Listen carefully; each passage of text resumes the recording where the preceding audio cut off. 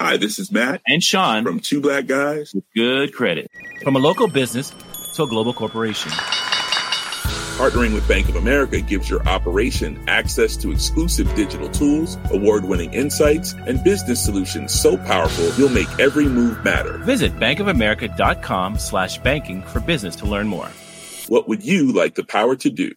Bank of America, N.A., copyright 2024. My business used to be weighed down by the complexities of in-person payments. Then, Stripe Tap to Pay on iPhone came along and changed everything. With Stripe, I streamlined my payment process effortlessly. No more juggling different methods. Just a simple tap on my iPhone and transactions are complete. What's truly remarkable is how Stripe caters to all my customers' preferences. Whether they're using cards, Apple Pay, or other digital wallets, Stripe ensures a smooth checkout experience every time. Setting up Stripe was a breeze, taking just minutes to get up and running. From local markets to global retailers, Stripe helped me expand my reach and grow my business with ease. To learn how Tap to Pay on iPhone and Stripe can help grow your revenue and reach, visit stripe.com/tapiphone. Vicky Poole started supporting Independent Tech News directly today. Be like Vicky. Become a DTNS member at patreon.com/DTNS. This is the Daily Tech News for Tuesday, June 25th, 2019. In Los Angeles, I'm Tom Merritt. And in Finland, I'm Patrick Beja. And I'm the show's producer, Roger Chang. Sarah Lane is on assignment. That means someone gave her an assignment, and it wasn't us, so she couldn't be on the show today. But she will be back on Thursday. She'll be out tomorrow as well. But we have lots of legal stuff. FedEx suing the U.S. government, Australian judge saying you can sue people for letting other people post things on Facebook. We also have a solar car if you have a lot of euros that you can buy. Let's start with a few tech things you should know. T-Mobile will launch its 5G service in Atlanta, Cleveland, Dallas, Las Vegas, Los Angeles, and New York City June 28th. I should say parts of those cities June 28th for use with a Samsung Galaxy S10 5G. The S10 5G, however, only supports the millimeter wave spectrum. That's what this 5G service uses. However, the S10 5G will not be compatible with yet to be implemented 5G service from T-Mobile on future low and mid-band frequencies. So not future compatible. Google is accepting applications from G Suite customers to beta test the ability to mark non-Google files for offline access in Google Drive. Testers can only access the files in Chrome. Telegram added new ways to add contacts in its app. Users can now add nearby users from the contact screen, provided the other user is in proximity and also has the same screen open. And you can now open a chat with someone without having to know their phone number. The app now supports location-based group chats, letting users create local groups that anyone in the area can join.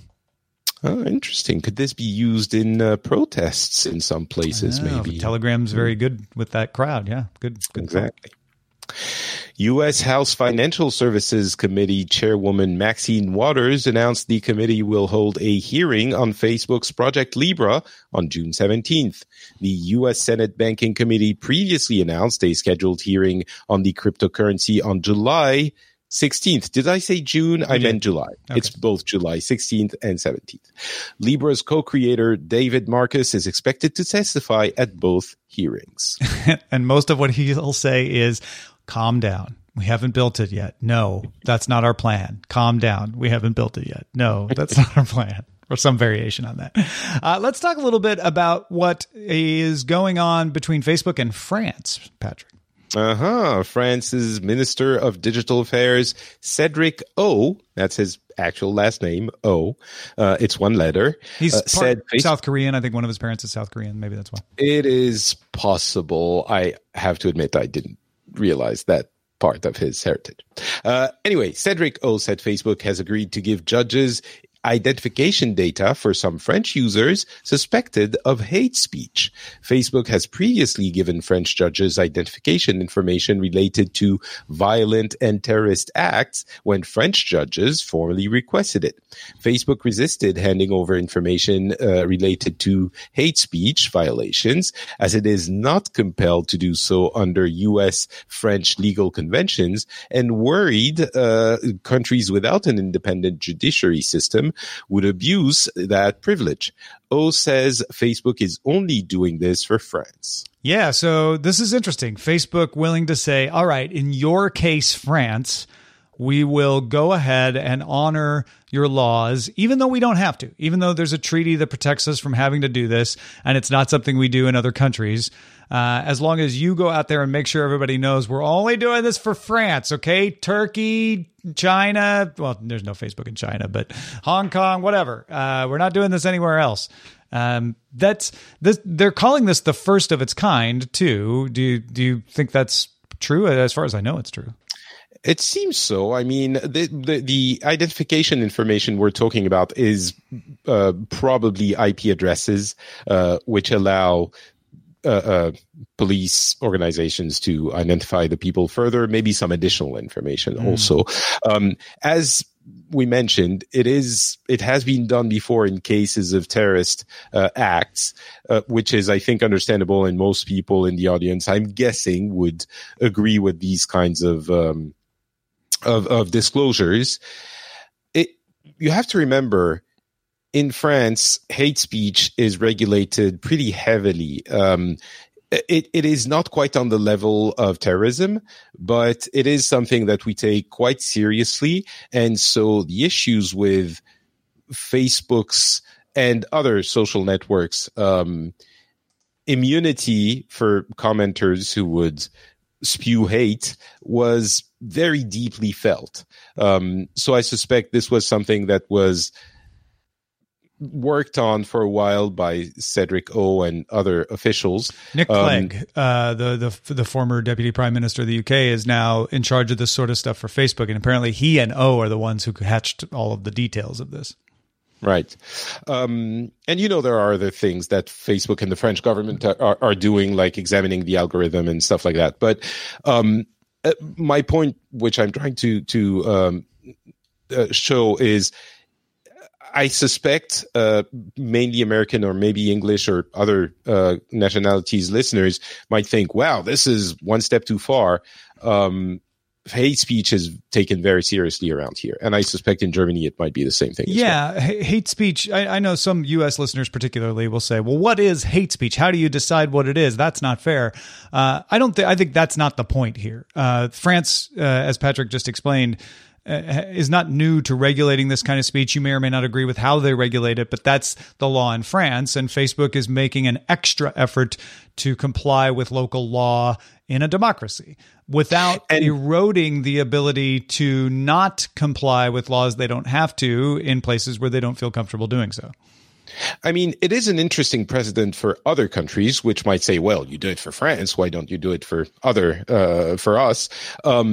But it's also important to note that in the case of France, who decides what is hate speech? Judges. It's the judiciary system that will tell Facebook, we have decided this comment is hate speech. Please tell us who said this. Yeah. So it's not Facebook deciding themselves. Right. It's the similar to getting a warrant. It's having a judge review this and say, yes, okay, you're justified in asking for this identity. We'll let it happen. FedEx has sued the U.S. government Monday, saying it should not be held liable for inadvertently shipping products that violate U.S. restrictions on Chinese companies. This has happened twice, and China's not happy about it. FedEx returned an attempted shipment of a Huawei P30 phone by a British journalist from PC Mag who was just trying to send it to one of his colleagues in the United States. FedEx says the denial of shipment was an operational error. Okay. They got confused with the Huawei name on the package, even though it's not illegal for a British journalist to send his Huawei phone to another British or another journalist in the U.S. A previous package destined for a Huawei address in Asia was misrouted in error by FedEx to the United States. That caused a lot of upset feelings in China.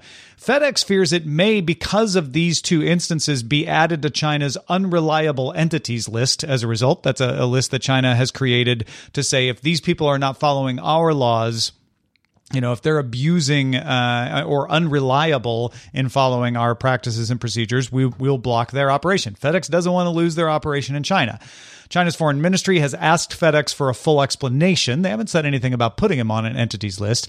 And FedEx's lawsuit says that export rules, and I quote, essentially deputize FedEx to police the contents of the millions of packages it ships daily, even though doing so is a virtually impossible task logistically, economically, and in many cases, legally. So essentially FedEx saying, look, we're getting in all kinds of trouble trying to apply your rules because we don't want to be held liable. We need to sue the U.S. government to determine that we wouldn't be liable if we make mistakes so that we don't have to keep getting into these problems. This is really interesting in itself. If you allow me to go there already, I think it's even more interesting when you compare this policy applied to physical goods to the kind of policies some people would like Facebook to apply to digital content. Of course, it's not the same because, as Roger mentioned before we started the show, it's not physical things when you're talking about comments on Facebook. But when you read the virtually impossible task logistically, economically, and in many cases legally, yep, I think it applies. And I think a lot of people will look at this and say, well, yes, of course, FedEx can't be expected to do all this. And then you talk about Facebook and they're like, but computers should. Yeah, exactly. Yeah, exactly. Yes, we can imagine opening boxes and checking manifests is a lot more difficult. But in fact, the number of posts on a social network way outscales the number of packages to the point that it's probably an equally difficult problem. So you have FedEx and Facebook complaining in the same way about how to get that job done. We're not letting either one of them off the hook when we say that. It's just a very interesting comparison, right? Mm-hmm. Similarly, an Australian judge has given Dylan Voller the right to sue media companies over Facebook comments written by readers about him. Let's try to follow me here. Voller had a video shown on the Australian Broadcasting Corporation's Four Corners program in July 2016 of him being mistreated in prison. However, Voller has been in and out of juvenile detention, doesn't have the squeakiest clean background. So there have obviously been other stories about him. And Voller is now suing News Corp, Fairfax Media, which is now Nine, and Sky News Australia for defamation. The reason is because users of Facebook made false and possibly defamatory comments on stories about Voller that these news agencies published on Facebook. So they publish a story, a user goes to their Facebook page, writes a comment, and Voller is holding the media company responsible for what the user posted. Now follow the logic here. Justice Stephen Rothman found that the media companies could be considered the publishers of the comments in a legal sense, as the companies could delay reader comments and monitor if they were defamatory before releasing them to the public. Now, Facebook doesn't have a delay function, but there was testimony from a social media expert named Ryan Shelley that you could put a filter of the 100 most common English words on your posts, and that would hide them so that you could review them before unhiding them. Justice Rothman also said the use of Facebook pages is not about freedom of speech because a Facebook page is meant to promote commercial interests. So the case now moves to an actual defamation trial. This was just whether Voller had the right to sue. The media companies were saying, no, he doesn't even have standing to sue. We didn't publish the comments. But the media companies can also appeal Justice Rothman's decision, which I expect they will. Yeah, it's a weird one. I understand the logic of the decision, except for the part that it all hinges on the possibility for these companies to hack together a moderation filter that seems very unwieldy. I think I could see these companies treated as using this for commercial interests, so it's not so much a need for information issue. And then they have the possibility of moderating these comments, which they do. You don't need to go through that hacking thing. But Justice Rothman's decision hinged on the fact that they could have delayed publication, because the media companies were saying, well, shoot, you're putting us in the position of having to judge what's defamatory or not from what other people are saying. And that would mean going and reviewing all these. And Rothman said, well, you could just delay them from being posted, so you only post the ones you're sure about. Right. But that requires a hack, which isn't part of Facebook's system, which other social media experts said, yeah, that's not really that effective. Right. But I mean, they would need to go and review them, whether it is before or after their publication. Maybe legally it has a ton of importance, and that dictated Justice Rothman's decision. But from my point of view, if they go in and review them and delete some of them or hide some of them, they still kind of could be considered to be acting as publishers for those comments. Because of the moderation, I can see how right? that... Yeah, exactly. So I can see how he would come to that decision. I think that moderation thing is a little bit of a weird part of the whole conversation. But more importantly, I think he needed it. If I may, I think he needed it because without that, then it's more like Facebook. It's more like a safe harbor situation. So he had to show, but you could have stopped them. Right. Because with defamation, if you moderate after the fact, you're still liable for the time that it was up. I suppose, but I guess it could have been said that they made a good faith effort to go and moderate them as quickly as they could, or it just seems to me like he needed that legal argument crutch to make his ruling. But that's just my interpretation. Mm-hmm. Regardless, they are being judged now. They are being sued on comments that they didn't themselves post. And that's, I think, the most interesting part of this story. And it opens the door for publications on a Facebook page, which they manage, to be responsible for what other people say in comments in general. And I think that is an interesting shift in where we put the responsibility for defamatory or otherwise, potentially illegal comments. Usually, I think we would have said, well, it's Facebook's responsibility. Now we're talking about the administrator of the page.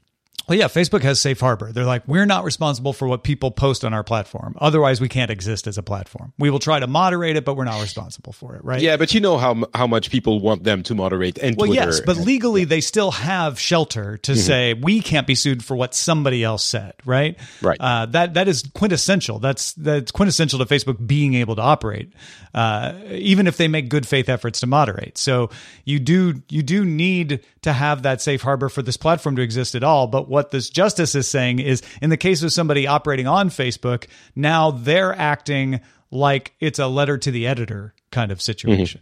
Mm-hmm. Yeah. All right. Tell us about LinkedIn. Axios report. I'm never sure how to read this one. Maybe it's one of the Three Musketeers. They report that LinkedIn will announce changes to its feed algorithm made over the last 12 months that services professional content according to sources. One change involves elevating a post close to a user's interests that needs engagement rather than promoting a post already going viral. Interesting one. Yeah, there's also more likely to generate elevating content more likely to generate comments and reactions based on shared niche interests or proximity of network connection. The algorithm will also prioritize posts using mentions or hashtags to draw people in. This is interesting because it's LinkedIn saying, "Gosh, just making everybody click and go viral isn't good user experience." And we just came to that conclusion on our own. There wasn't a big outrage against LinkedIn for this sort of stuff because they're a different situation. They're a different content platform.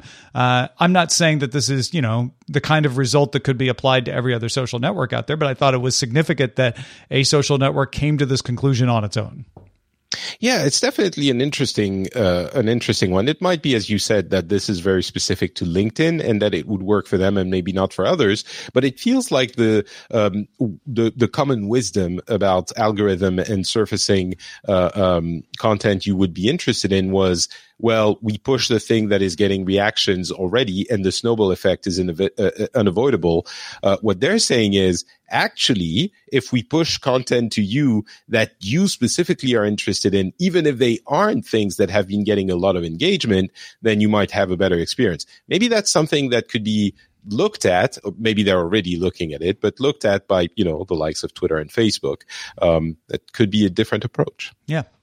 All right. Back in 2013, 2015, and 2017, students from Eindhoven University of Technology in the Netherlands won the cruiser class races in the World Solar Challenge in Australia with their Stella series of solar racing family cars. That's a class of car in Europe. Doesn't mean families were in the cars while they were racing them. Some of those students started a company called Lightyear in 2017 to make a consumer solar car, and the first prototype, the 5-seater Lightyear 1, has been unveiled with plans to deliver to customers in 2021. The car's roof has 5 square meters of solar panels that charge the battery up to 12 kilometers of range per hour. It doesn't sound like a lot, but hold on. The battery can go 725 kilometers, it's about 450 miles, on a full charge, so it's got big range. The Tesla Model S has a range of 370 miles, and the Lightyear 1 also supports other regular plug-in charging, 60 kilowatt of fast hour. That could add 507 kilometers of range per hour, so you don't have to rely on the solar panels to charge. That's supplementary. Pre-orders are available now. You have to put a deposit down of 119,000 euros. Not cheap. The expected starting price is 149,000 euros. The first 100 orders have already been reserved. You can reserve future blocks, but you don't know when they're going to ship. First 100 are expected to ship in 2021. This is definitely a prototype. This is definitely the first attempt at this. It's way too expensive. They aren't making a lot of them. But the idea that, I drive to work, I park the car in the parking lot, and I don't have to plug it in because over my 8-hour workday, 12 kilometers of range per hour is enough to charge me back up to full and let me get home. It's a really interesting approach, and it seems like it would make sense. But I've also read a lot of not contradictory opinions, but supplemental opinions about, does it really make sense? It seems like if you don't have charging stations everywhere, it is indeed a nice bonus. But for example, the idea that putting solar panels on your roof, if you happen to be living in a place where you can do that, of course, not only allows you to charge that car in the evening, in the night, but also provides electricity for your house. So that is something to take into consideration. It's still an interesting approach. We recently had to buy a car because my wife we live far away from Helsinki. She's driving there a few times a week. We wanted a hybrid, and turned out hybrids are not great for long highway trips. So that didn't really make sense. Really? But okay. Yeah, they were like a gas the kind of hybrids hybrid? that we can. Yeah, gas plug-in hybrid. Gas and electric, not plug-in. Because I have a hybrid from 2002, and I use it for long-range trips all the time. But that's it. Okay. Well, I mean, it works, but you lose the advantage of the hybrid because the battery is tiny. So it works a lot better in cities, at least the ones we were looking at. Okay. All right. And this one could be interesting also because of the fact that the range can be so good is great in cold countries, because you lose maybe a quarter or maybe more of the range in cold countries because the temperature affects the batteries. Right. And in that sense, the fact that you can recharge it with the solar panels helps potentially a lot, I'm guessing. Unless it's the part of the year where you don't have the sun coming up. Well, you still have a little bit of sun. It's not right. But the opposite part of it is that the other part of the year you have a lot of sun. So it can actually recharge during the night without you plugging it in anywhere, probably. I mean, I feel like this is a lot of ways a proof of concept, right? 12 12 kilometers of range per hour, I don't think is nothing. I think there are some scenarios where that is practical, but it is certainly not necessary, like you said. But it's kind of showing, hey, this is what we can do now. Imagine if we keep going and improving what we might be able to add to this. Also, there's some really interesting efficiencies in the way they built the car, Roger, that I know you noticed.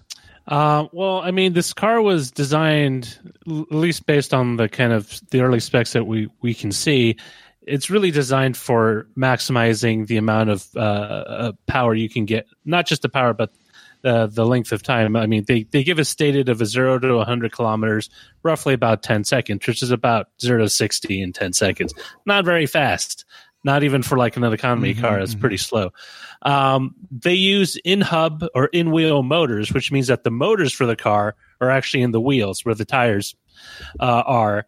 And that has some benefits in that you can rid yourself of all the mechanical complexity of having a drive shaft and constantly velocity joints and a bunch of stuff. You keep the suspension more simple. The offset is that it makes the ride a little more uncomfortable because you're adding unsprung weight to the tires. So it's definitely a bunch of trade-offs, but I mean, if they can get it to a decent mileage and get the price lower, it definitely could be seen as a viable car. Although I will stress at this point in time seems more like a niche car than an actual, like, I'm going to replace my everyday commuter car. Yeah, I'm not spending 149,000 euros to replace my and that's 17 euros. That's part of the issue, isn't it? Because they have to build it so light that it seems it would drive the price up. They have to drive it light to make it light because of the issues with batteries and autonomy. So will they be able to bring the price down enough if those constraints are also there? I don't know. It seems like it might be possible, but a much simpler solution would probably be to have cars that have better batteries. And it seems like the technology is progressing slowly, but we're kind of getting there. I don't know. I wish it would work. It seems a little bit gimmicky and too much, I wouldn't go so far as to call it gimmicky myself, but it is definitely niche, and it is not. It is not the solution, like you say. Yeah, I mean, you nailed it. The better battery tech is what needs to happen to make this accessible to everyone and cheaper, without having to, spend 149,000 euros so that you can make the car light enough that it gets enough range that this matters. Yeah, this is interesting. Or better solar panel tech. If that gives you more range per hour. Yeah, for sure. And maybe that's where they're going with this. Is like this is the first round. We'll see.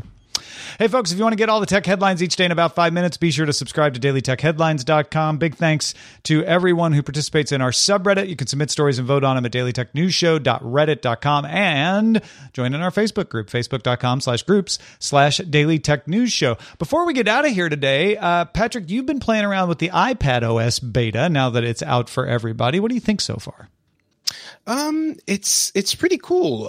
There are some good things, and there are also some things I am not yet convinced of.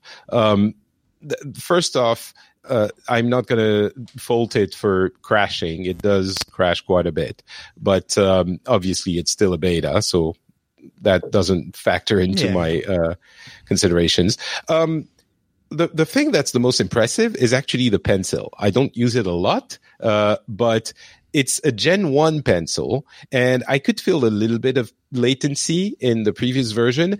With this one, honestly, it's like drawing literally on paper. I don't feel the latency at all. And this Gen 1 is slower than Gen 2 with the new iPads. So I'm guessing it's mind-blowing or maybe it's just the same because I don't feel the latency anyway now. So that's a really cool one. A surprising thing is the Memojis are actually pretty fun, and the stickers that put them in different positions, and essentially they make emoji positions and faces out of your Memoji. And that's quite fun. Very personalized. It kind of solved the issue of having different types and, inclusiveness and all of that. Well, doesn't matter. You have your own and you can make whatever you want with it. So that's pretty cool. One thing which I'm a little bit unsatisfied with is the multitasking works pretty well, but the gestures, copy, cut and paste, when you want to use it, I'm using it on a 10.5 inch iPad Pro. If you have two apps open at the same time and you want to cut and paste stuff, it's probably you're also going to have the keyboard in there, and that leaves very little real estate for you to do those gestures. So I might get used to it, but for now it's a little bit finicky. And also the swipe keyboard doesn't work on the full keyboard. It feels like it works when you make it tiny, which is great. But I don't think I've managed to make it work on the small one, on the big one. Maybe that's a bug, or maybe I don't know how to do it. But right? Yeah, but overall, pretty cool. Not as awesome as I hoped it would be, though. Well, once the quirks are worked out, we want to hear if you've replaced your laptop with it. Let us know. I can answer now. I haven't. Not yet.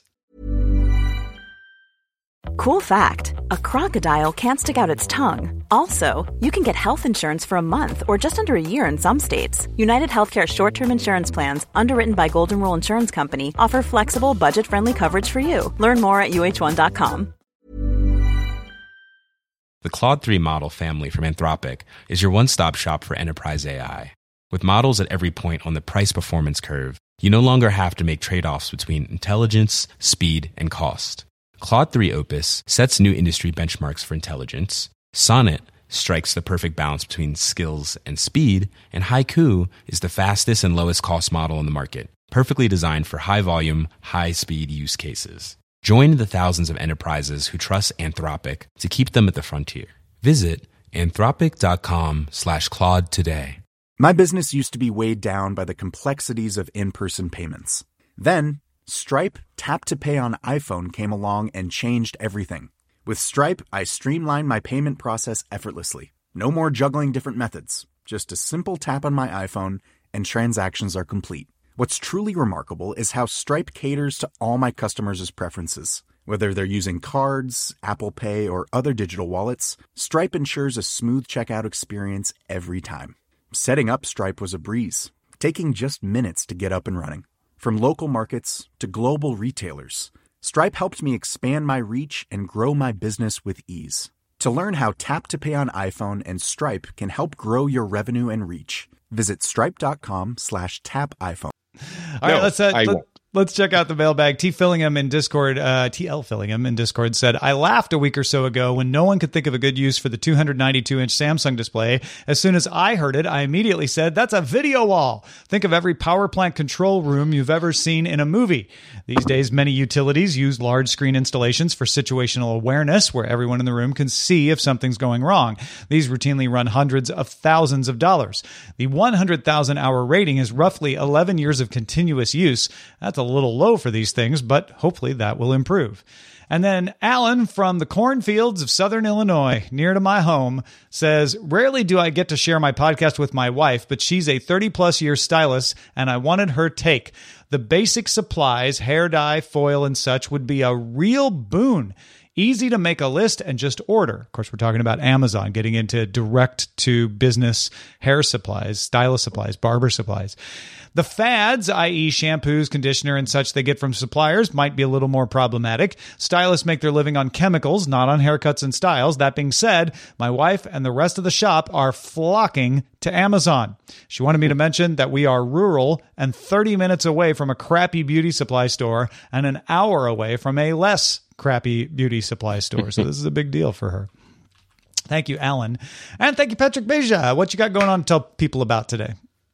I guess a couple of things. First, if you speak French and you want to listen to a French explanation of Libra and you haven't had enough, we did a full report with a couple of experts, Uriel Ohayon and Fabrice Croiseau, on Le Rendezvous Tech. So go check that out if you're interested. If you're into video games, Pixels just came out a few days ago, yesterday actually, and we talk about E3 and a bunch of things that happened there. If you can't wait for MVGB, which is coming soon, go check out Pixels. It's also a show, and that one is in English. So Folks, if you want to help keep us independent, you need to back us on Patreon. We give you some perks for it. Our commercial-free RSS feed, all kinds of stuff. Our goal every month is to get one more patron than last month. And here we are, 5 days away from the end of the month.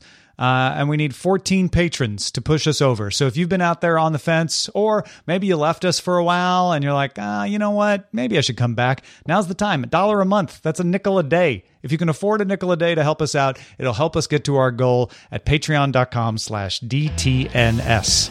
Our email address is feedback@dailytechnewsshow.com. We're live Monday through Friday, 4:30 p.m. Eastern, 2030 UTC. You can find out more about that at dailytechnewsshow.com/live. Back tomorrow with Scott Johnson. Talk to you then. Bye.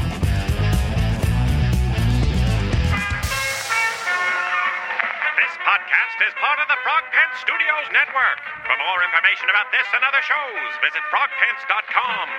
Audio program so good, it's like you're there. Diamond Club hopes you have enjoyed this program. Hi, this is Janice Torres from Yo Quiero Dinero. If you own or operate a business, whether it's a local operation or a global corporation, partnering with Bank of America could be your smartest move. By teaming with Bank of America, you'll enjoy exclusive digital tools, award-winning insights, and business solutions so powerful, you'll make every move matter. Position your business to capitalize on opportunity in a moment's notice. Visit bankofamerica.com/bankingforbusiness to learn more. What would you like the power to do? Bank of America, N.A., copyright 2024.